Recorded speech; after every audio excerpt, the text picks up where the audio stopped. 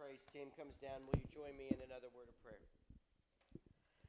Lord God, we pray and we just ask that you would continue to be with us. Lord, we pray and we ask that you would continue to meet with us and minister to us. Lord, as we come to your word, might you captivate us, Lord. Captivate us afresh with this story that we know so well, that which we are so familiar with, Lord. Help us not to receive it as though it is just a familiar word, God. Help us to open up our minds, our hearts, our eyes, our ears. Help us to receive freshly your word tonight. I pray these things in Christ's mighty resurrected name. Amen. In just a few moments, we're going to partake of the elements, but before we do, I thought it would be quite right and necessary if we gave a reading out of Luke's Gospel of the crucifixion of Jesus. We'll begin in Luke chapter number 23, verse number 13. I'll tell you what has happened preceding this. Jesus was arrested in the Garden of Gethsemane. He was taken and he was questioned before the Jewish authorities. They brought him to Pilate with accusations. Pilate questioned him and could find no fault with him. However, Pilate, and this is historically accurate in other details that we find with Pilate, Pilate, hearing that Jesus was a Galilean and knowing that Herod was in town for the Passover celebration, Pilate tried to hand him off to Herod. And so Jesus was taken to Herod, and who had jurisdiction over the Galilee region where Jesus was from. And Herod questioned Jesus, and Herod himself found no fault with Jesus, but he allowed his guard and his soldiers to toy with Jesus a bit, to beat him up, to mock him, to tease him, to taunt him, to slander him, to spit upon his face, to pluck out his beard. And then Herod sent him back over to Pilate and said, "Hey, I don't have any fault with him. And here's what we should say: I don't find anything worthy of death. I don't find the sentence of death." Pilate, receiving him again, verse number 13 says, when he had called together the chief priests and the rulers and the people, Pilate said unto them, "Ye have brought this man unto me as one that perverteth the people. And behold, I, having examined him before you, have found no fault in this man touching those things whereof you accuse him. No, nor yet Herod. For I sent you to him, and look, nothing worthy of death is done unto him." So here's what I'm going to do. I'm going to chastise him and release him. And then Luke tells us a little bit of a commentary or a narrative editorial mark. He said, "For of necessity Pilate must release one unto them at the feast." So Pilate said, "I don't find fault. Herod doesn't find fault. I'm going to release him." And they cried out all at once. And they said, "Away with this man, and release unto us Barabbas." Now, Luke gives us another little editorial narratival note about Barabbas. Barabbas was one who was arrested for murder and for sedition. He had been put into prison. They said, "No, we don't want Jesus released to us. We want Barabbas, the seditious murderer, released to us." Pilate, therefore, willing to release Jesus, spoke again unto them. But they cried, saying, "Crucify him! Crucify him!" And Pilate said unto them a third time, "Why? What evil hath he done? I have found no cause of death in him. I will therefore chastise him and let him go." And they were instant with loud voices, requiring that he might be crucified. And the voices of them and of the chief priest prevailed.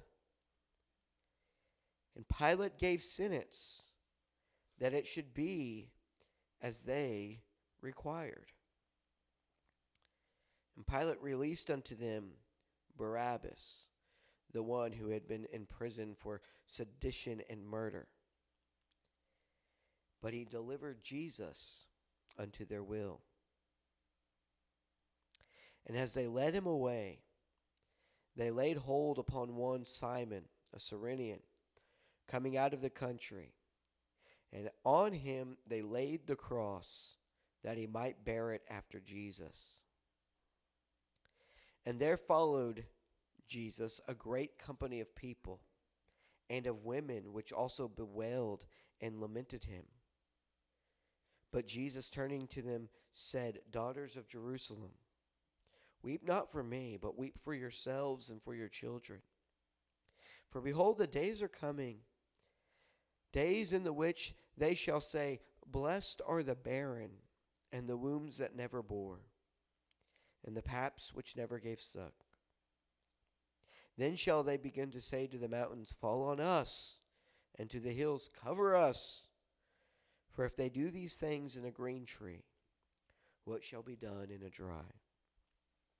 And of course, Jesus there was talking about what we mentioned on Sunday, what would happen some 35 years after Jesus' death, burial, and resurrection, the destruction of the city of Jerusalem. Of course, let's remember this. Jesus himself is the true temple. He's the true Jerusalem. And so that which happens to him, that judgment which comes upon him, which would later actually come upon the city, is something that we take hope in. He's the one who took that judgment upon himself. However, let us continue. And there were also two other, they were malefactors. They were led with him to be put to death. And when they were come to the place which is called Calvary, or the skull, there they crucified Jesus, as well as the malefactors, one on the right hand and the other on the left hand. And then Jesus said, "Father, forgive them, for they know not what they do."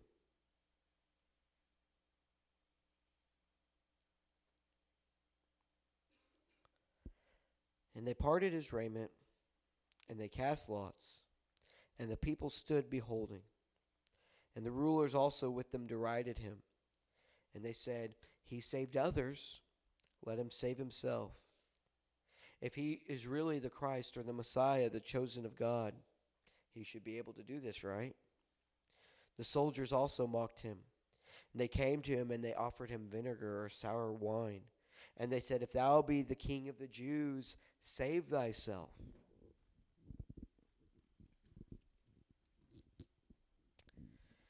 And there was a superscription that was written over him in the letters of Greek, Latin, and Hebrew.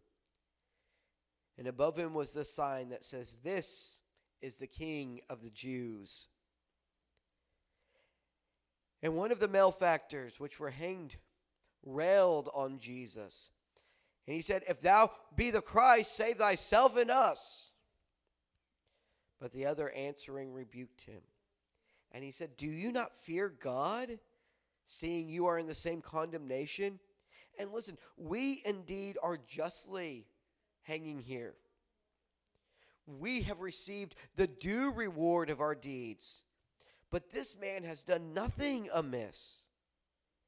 And he said unto Jesus, "Lord, remember me when thou comest into thy kingdom." And Jesus said unto him, Truly I say unto you, today you will be with me in paradise. At this time it was about the 6th hour, and there was a darkness over all the land until about the 9th hour. The sun was darkened, and the veil of the tent was rent in the midst. And when Jesus had cried with a loud voice, he said, Father, into thy hands I commend my spirit. And having said this, he gave up the ghost. This is the death, the crucifixion, the sacrificial death of Jesus. We're gathered here tonight so that we can soberly consider Jesus' death. We're gathered here tonight so that we can do that in a very particular way. We have sung songs. And those songs have talked about his death. And they've talked about the blood that was shed. They've talked about what his death has been able to do for us. We gathered and we read Scripture. We read the story of one account of the story of Jesus' crucifixion. But we are really gathered around these elements. These elements. See, the night before Jesus had died, he gave his disciples this meal, which would be a symbol that they could use to remember his death. Of course, whenever they first got this meal, they were a little wary and a little confused about it. But Jesus gave them this meal, and this is why we are gathered here tonight, so that we can partake of the elements, the bread and the cup. Now, we know that whenever Jesus gave this meal, he said, do this in remembrance of me. In fact, right here in front of our communion table, we see in remembrance of me. These words ring out to us. These words grab hold of us. When we do this, when we gather around this table, we're doing it. When we gather on Good Friday to do it, especially, we are doing it so that we could remember the death, the crucifixion, the sacrifice of Jesus. And tonight we do want to remember, but I want to turn our attention to 1 Corinthians chapter number 11. Because what we should know is that this meal is not just a meal in which we are called to remember. There's more to this meal. Paul tells us in 1 Corinthians chapter number 11, verse number 23. He said, I received of the Lord that which also I delivered unto you. That the Lord Jesus, the same night in which he was betrayed, he took bread, and when he had given thanks, he broke it, and he said, take, eat. This is my body, which is broken for you. This do in remembrance of me. And after the same manner, he also took the cup, and when he had supped, he said, this cup is the New Testament in my blood. This do ye, as oft as ye drink it, in remembrance of me. And then Paul says, for as often as you eat this bread, and you drink this cup, you do, and the King James Version says, show the Lord's death until he comes. Let's talk about that word show for a second. And here's the supposition. This meal is not just a meal of remembrance, but this is also a meal of proclamation. This is a meal of preaching the gospel. That word show is the Greek word kata angelio. And if I didn't say that right, you don't know any better. And if you do know any better, don't tell me about it. I'm doing my best. If you find this word throughout Scripture, especially in the King James Version, but you can find it throughout other translations. This word is most often translated preached. As in when the disciples were brought before the Sanhedrin and they were mad because they had been preaching that Jesus is the way. Or whenever people were telling about how Paul had preached to them that the way, or that the light of life. This word is often translated in modern translations as proclaim, which is just another word for preach. It just doesn't have the religious overtones or undertones to it. So, this meal is a meal in which we remember Jesus, but this meal is also a meal in which Jesus' death is proclaimed. Through this meal, the cross of Christ is preached. So what of it? Well, here's my thought tonight. It's interesting that Paul wanted to remind the church there in Corinth that whenever they eat this meal, they don't just remember Jesus, but when they eat this meal, they preach Jesus. It's interesting given the context in which he was writing 1 Corinthians chapter number 11 in particular. And that context is that they had taken advantage of this meal. And this meal was not being used to preach Jesus. Or might we say it another way? They had taken this meal that preached Jesus, and it was preaching a very contrary good news, good word about Jesus. It was not preaching about Jesus who is humble and patient. It's not preaching about Jesus who is loving and generous and hospitable. It was not preaching about the Jesus who laid down his life for others. In fact, what they were doing with this meal was they were showing up early and they were gobbling it down and they were drinking too much wine and they were being gluttonous and drunkards, as Paul says. So he wants to remind them this meal is meant, it's intended to preach Jesus. So I find that interesting that Paul wants to press that point given that context. But I also find it interesting because earlier on in the book of Corinthians, Paul starts out the whole letter with reminding the church to be unified, to say the same thing, because they were being divided. They were being divided about who was their leader. And Paul said, hey, listen, some of you are saying, I was baptized of this person. I was baptized of this person. And Paul says, listen, I wasn't sent to be the one who authorizes baptisms over people. In 1 Corinthians chapter number 1, Paul says, I was sent to preach the gospel. And I was sent to do this, not with the wisdom of words, lest the cross of Christ should be made of no effect. Why I want to draw our attention to this remembrance that this meal is not merely a remembrance meal is because I want to invite us to consider tonight that as we partake, Jesus is being preached. He's being proclaimed. But also, as we go, it's our job. It's our duty.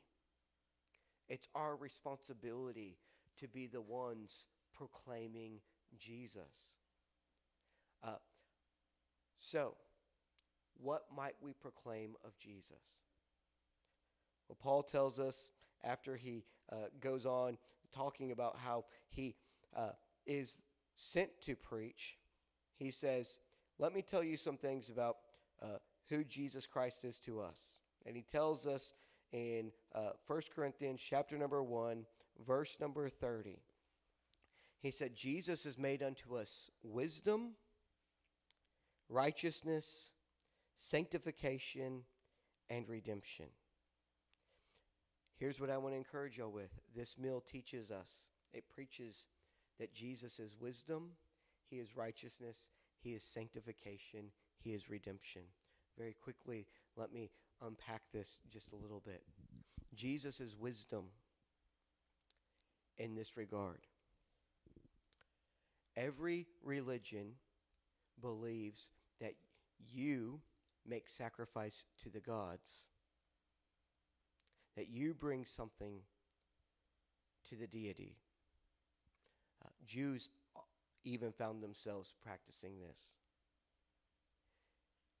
This meal that Jesus gave us to represent his sacrifice for us reminds us that it's foolish for us to think that we could bring anything to God or that we need to bring anything to God. Another way that it is wisdom is this. Those who are not religious often find themselves in despair. There is not a thing I can do. There's not a thing I can do to bring honor to God. There's not a thing I can do to make good out of this mess of this life. My father, his testimony was he had been arrested and he was facing hard jail time. And he had sat there in his room and he had thought that he needed to end his life because he had made such a mess of it. There was no hope.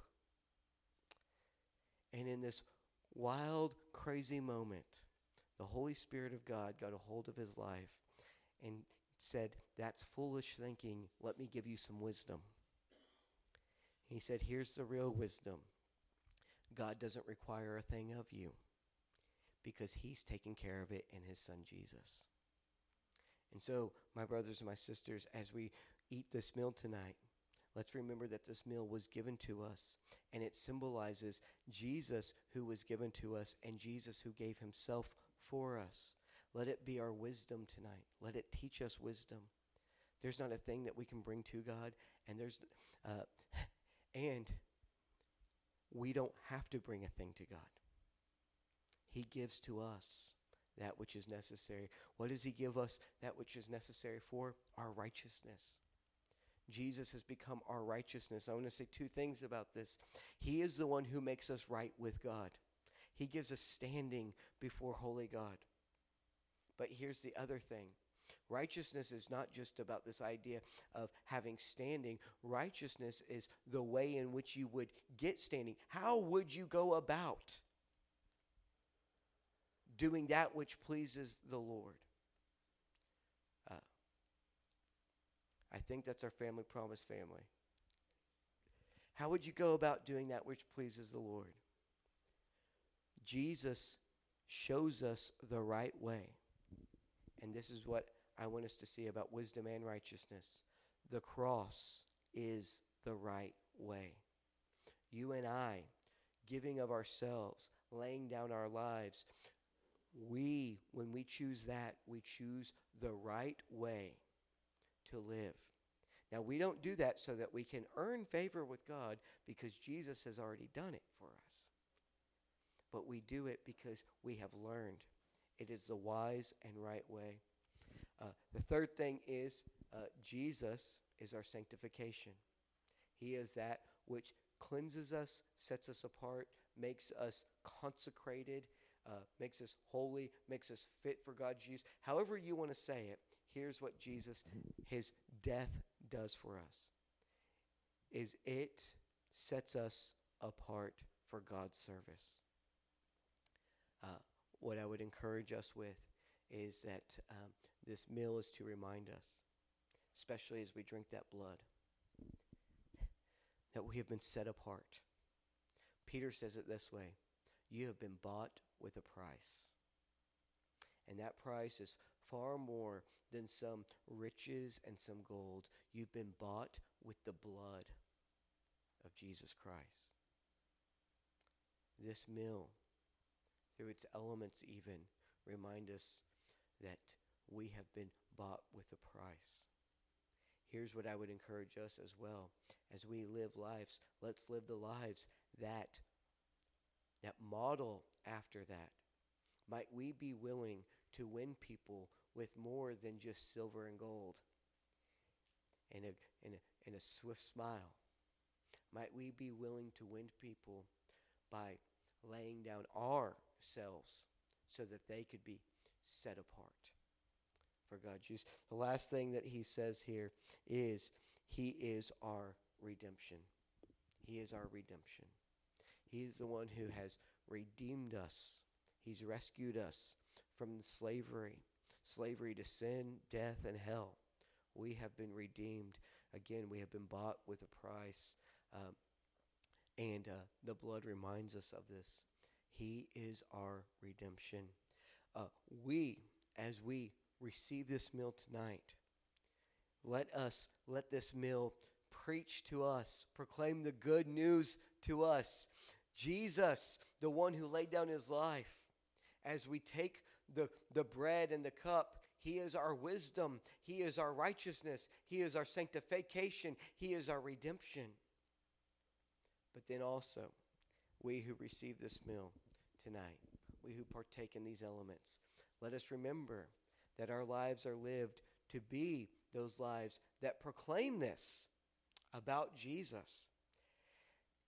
Paul said early on, I came not to baptize with water, but I came to preach Christ.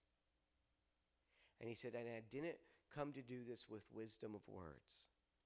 Now, there's a lot that we can say when we say, Paul said, I didn't come to do this with wisdom of words. But one thing must be said about it. When Paul said, I didn't come to do it with wisdom of words, Paul meant, I'm not coming here to try to persuade you with argumentation. Paul meant, when you look at me and you see this weak, beggarly person who you think doesn't have the right authority to be up front teaching, preaching, working miracles, because somebody who looks better than Paul, who is slicker than Paul, deserves that right or must have that authority. Paul says, I come and with my whole life,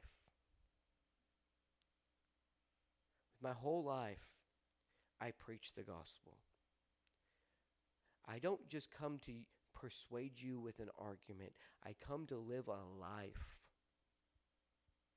that models Jesus, that proclaims Jesus.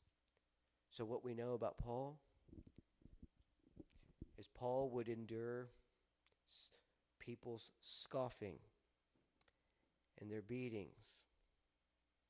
Paul would endure imprisonment.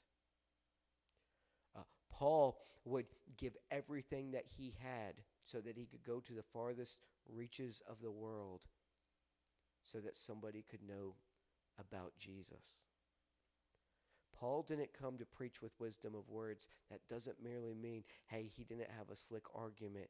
It meant, I'm not here to try to argue the point. Look at my life. My life testifies of Christ. When Paul was talking to the Corinthian church, he said, your lives don't testify of the cross.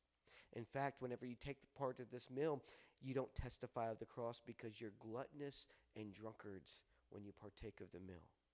And this meal is intended to proclaim the good news. Christ died. And on the third day, he rose again. And he ascended to the right hand of the Father. But he's coming again.